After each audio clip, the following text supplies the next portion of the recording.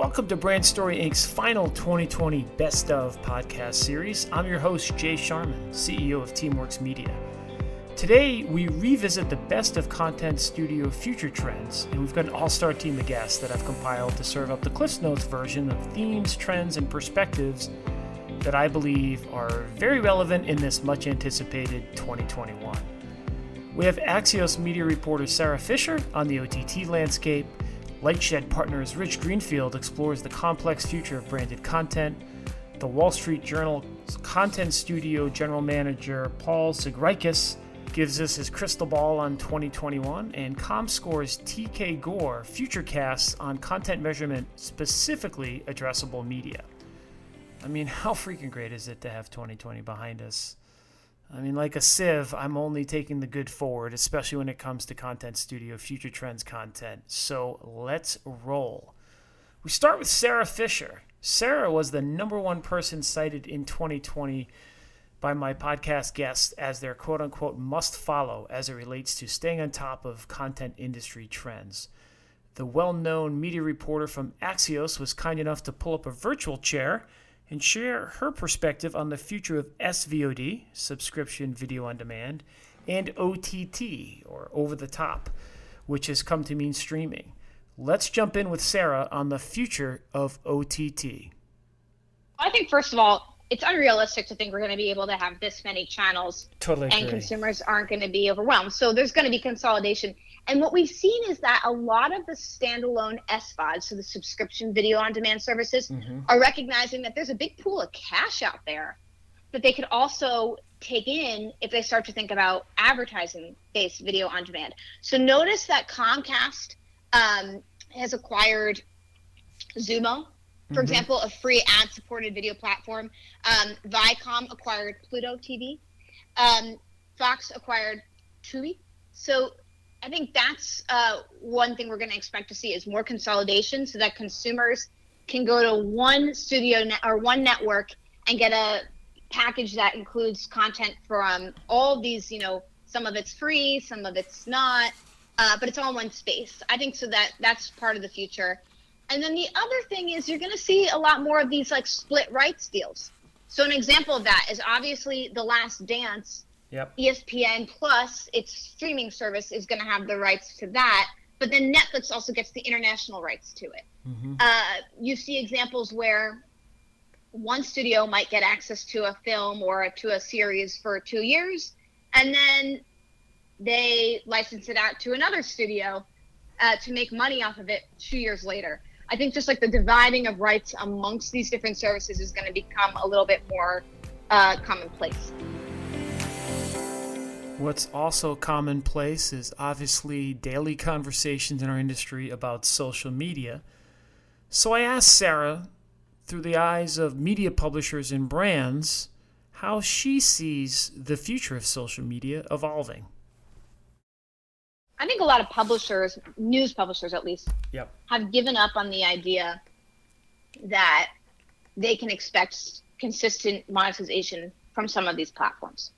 Some of them, I think we know we're going to get a consistent relationship with over time. I think Twitter has been really good about having an ad revenue share partnership with certain publishers that has been sustainable and consistent. Obviously, Facebook, I think people have felt that that's been less consistent, although now they're paying publishers to be in their news tab. So I think news publishers at least are like, all right, well, we could never rely on these platforms fully. And that's why you see so many of them developing their own distribution direct to consumers, whether it's a subscription or a newsletter or a podcast, whatever.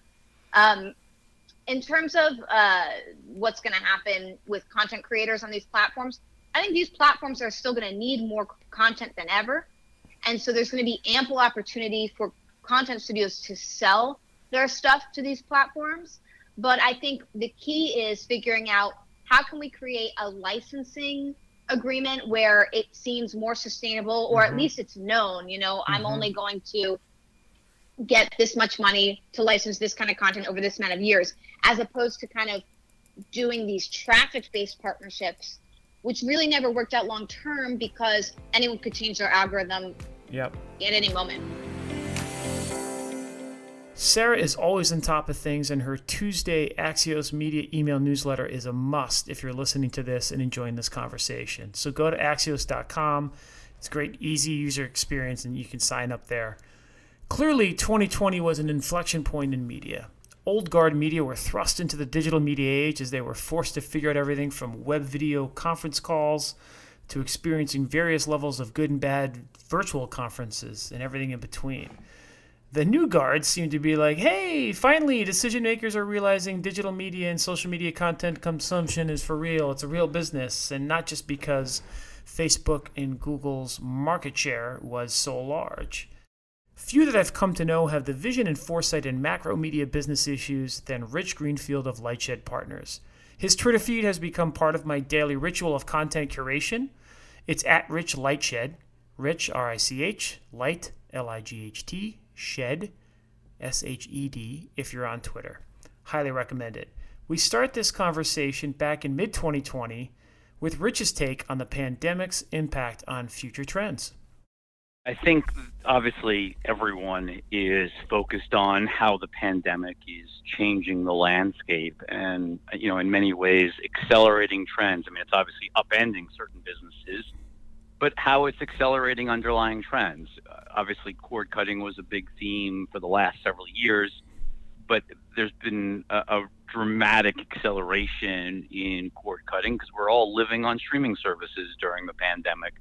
There isn't much to watch on linear television. There's no sports, or sports are slowly starting to come back, but there's been no sports for months. There's not a whole lot of new television content and a lot of reruns and older programming and kind of heavy reality TV doses across broadcasting cable networks. And so it's forcing more and more people who have already been shifting to streaming, but this has just given them more reasons to shift to streaming.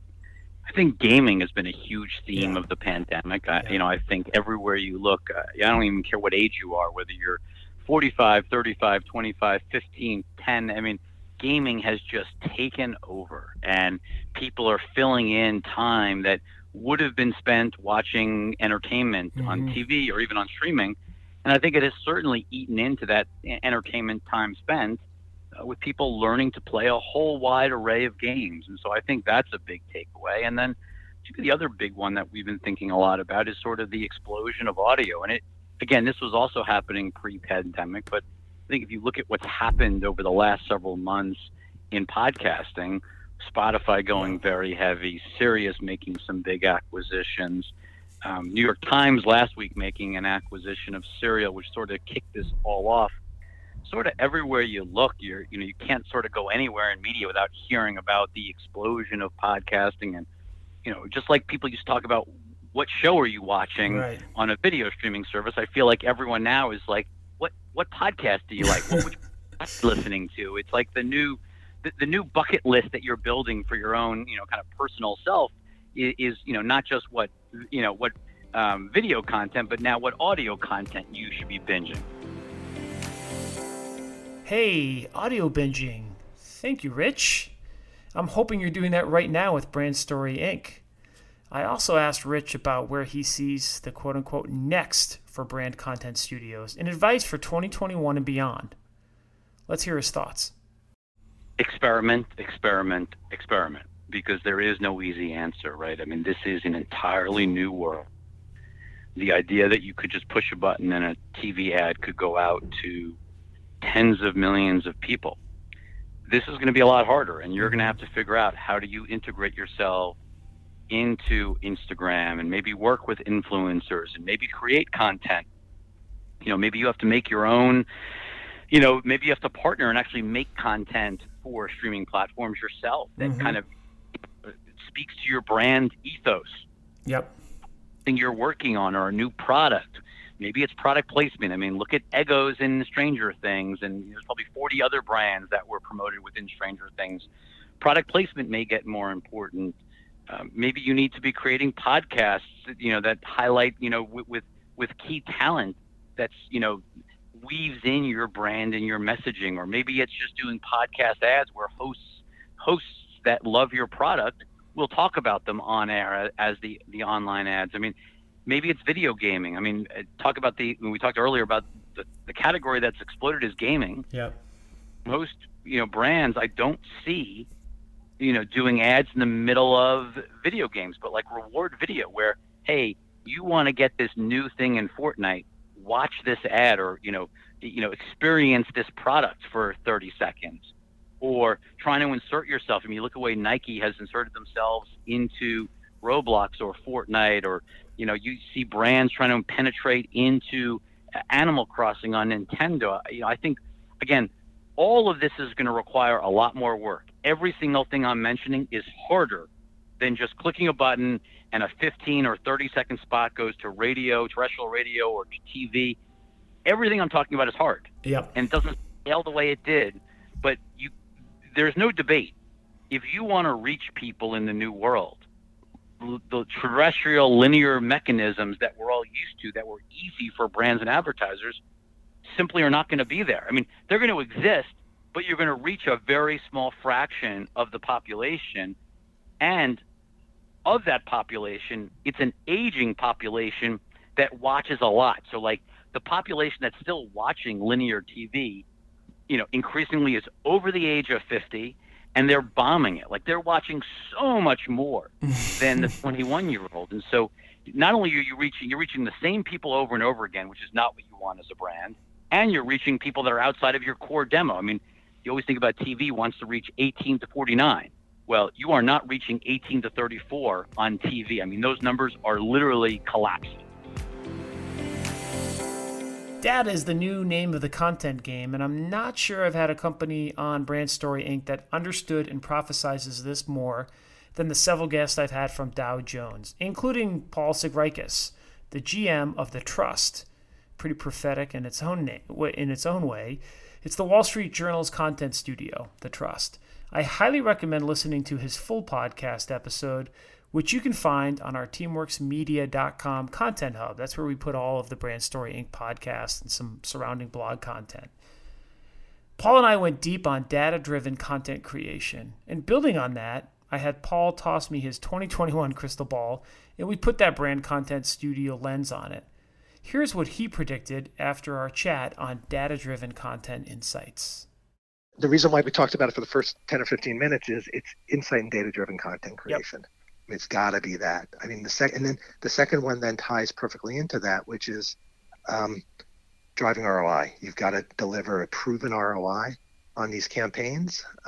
ROI can, the KPIs can vary. People and there's so many ways to measure it, but right. I think I just look at it like the marketing funnel. It's typically upper funnel, mm-hmm. where it's getting awareness, but also you can, with retargeting and proper targeting of ads, you can drive people down the funnel. The first piece of content someone reads can be about 5G. Mm-hmm. The second piece can be about AT&T strategy in 5G, and the third thing could be driving people to a more detailed article with a white paper. So I think the ROI piece of it, especially now, where every budget dollar has to work, is key. And then I think obviously the third thing that we're all doing it's this pivot to video and live streaming of events and things like that. Is something that we're getting more and more, requests for, and we're pitching out there, because all of us now, you can get access to subject matter experts and speakers who you couldn't get before because they didn't want to travel. Yep. Now they're just sitting in front of their computer like they are, and you and I can do this in 30 minutes and we're done. Yep. So I think those are the kind of the three big things that I'm seeing. And again, we're sort of in this unique place in that for our digital business is very, very strong right now, mm-hmm. On the content studio side and general overall in the business, because again, who are the advertisers and the marketers that in fact didn't pull back, but actually after the shock, they doubled down, and it's B2B, it's tech, it's finance, it's all of those big players who now are saying, we can't take our foot off the gas. In fact, now's the time to step on it and go for it. So in content marketing, telling a story for them is critical now, because it is something that traditional ads might not be able to do in the most sensitive way, whereas using storytelling, you can certainly adjust your tone for the times. One of my go-to questions was unsurprisingly about the COVID impact on content studio business, both in the here and now, but also the longer-term impact on business insights. Here's Paul again. COVID is in some ways, has led to a surge in consumption of news. And that's whether it be, we see it, we see it at the Journal, we see it at Barron's, we also own MarketWatch, and MarketWatch is like the fastest growing personal finance site right now. The page views are through the roof because everyone is, markets up, markets down, all that volatility. So I think you have that. I think there's definitely, I'm consuming more podcast content and audio and video content. You also, the irony is, the newspaper, while traditional, we still have 800,000 people who choose to get their journal content in print. And for them, and they tend to be our wealthiest, our most, and our most influential, they tend to be a little older readers. But the question with that is, you need to continue to message people through any way they're getting content. And I think that's, everyone's like, podcasts. Podcasts are great for people like us because we listen to podcasts. Right. But if there's, 30 or 40% of the people haven't listened to a podcast, you want to make sure you complement what you're doing in the digital space with some traditional ways to do it. And quite frankly, live events are gone, outdoor advertising's on the wane. So there's a lot of reasons for people to really take a look and think, how else can we reach these customers or target customers? Like, how are they consuming content today that's different? As you say before, it might not never go back to the way it was, but so I view it as almost an interesting opportunity. Our final guest on the Best of Content Future Trends is Comscore's Director of Business Development, TK Gore. Now, if you work for a major media company or you've been pitched by one, you likely have been regaled with the futuristic sounding term and promise of addressable media. I admittedly only knew the basics, so I asked TK to break it down for us, as it is clearly a rapidly evolving part of the content measurement ecosystem. Here's what TK had to say. Give us the 101 on addressable for people, and keep in mind a lot of the people that are listening to this are probably CMOs or vice presidents of marketing of it, but I think it's an important thing because the baseline understanding and context. Dummy down, for me, addressable. Sure. I mean, the same way that you go and you do targeting in a digital publishing world, if you want to go after a certain, let's call it audience segment, right? And traditionally, for years, we've basically have sold on, when you say demographics, it basically means age and gender, period, stop, right? We have so much more data out there, and you're aware of that. I'm aware of that. And what a lot of linear TV entities are doing, and we're literally at the epicenter of this right now, is we're helping them develop and go and sort of define audience segments. And what do I mean by an audience segment? I mean, going beyond just age and gender.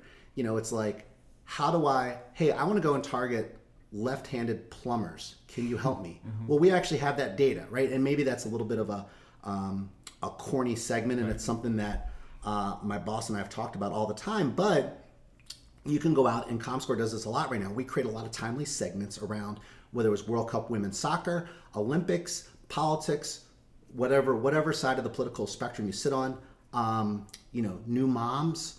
The data is out there, and we're going out and we're harvesting a lot of this data. Back to the oil analogy, we bring in that oil, and we're the refinery, and we work with all of these sort of cable and satellite companies as they go out and they're talking to brands and advertisers and especially the agencies who are working on their behalf, right? And they have to work harder in this day and age. And like, we want to go after, they're coming to you, Jay, and like, we want to go target this particular audience. We can go and deliver that right now. And then what we do, Comscore, in terms of this addressable world, we provide accurate measurement, right? Because if they're buying it from you and you're a media company, are you going to report on that? We always talk about, you shouldn't be grading your own homework. Right. So the role we play is we offer third-party trusted verification, and we deliver what are the measurements around it in terms of impressions. Do you want to go a step further?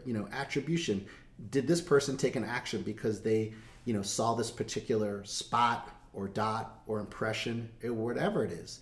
And then you can get into, there's addressable, and then there's also this whole world of called under addressable, because only so many people can actually receive addressable ads. So as you go and deliver those addressable ads, then you have inventory underneath. How does addressable get served? When you say serving addressable ads, how does that, not from a technical standpoint, from a layman's term, what does that mean? basically, when you go and sort of, you look at the MVPD, or what we used to call the cable MSO world in terms of, connected TVs and subscribers, think about the set-top box universe that still exists, and there's a lot of smart TVs in there. The cable companies have built better platforms, right? I know when I worked at NBC and Comcast, X1 is just an outstanding platform. They're integrating a lot of things in there, but they're collecting data. They know your viewership habits and other things, and they obviously. So that's addressable. Is like we have Xfinity here, right, in this house, and so addressable is they know my consumption habits.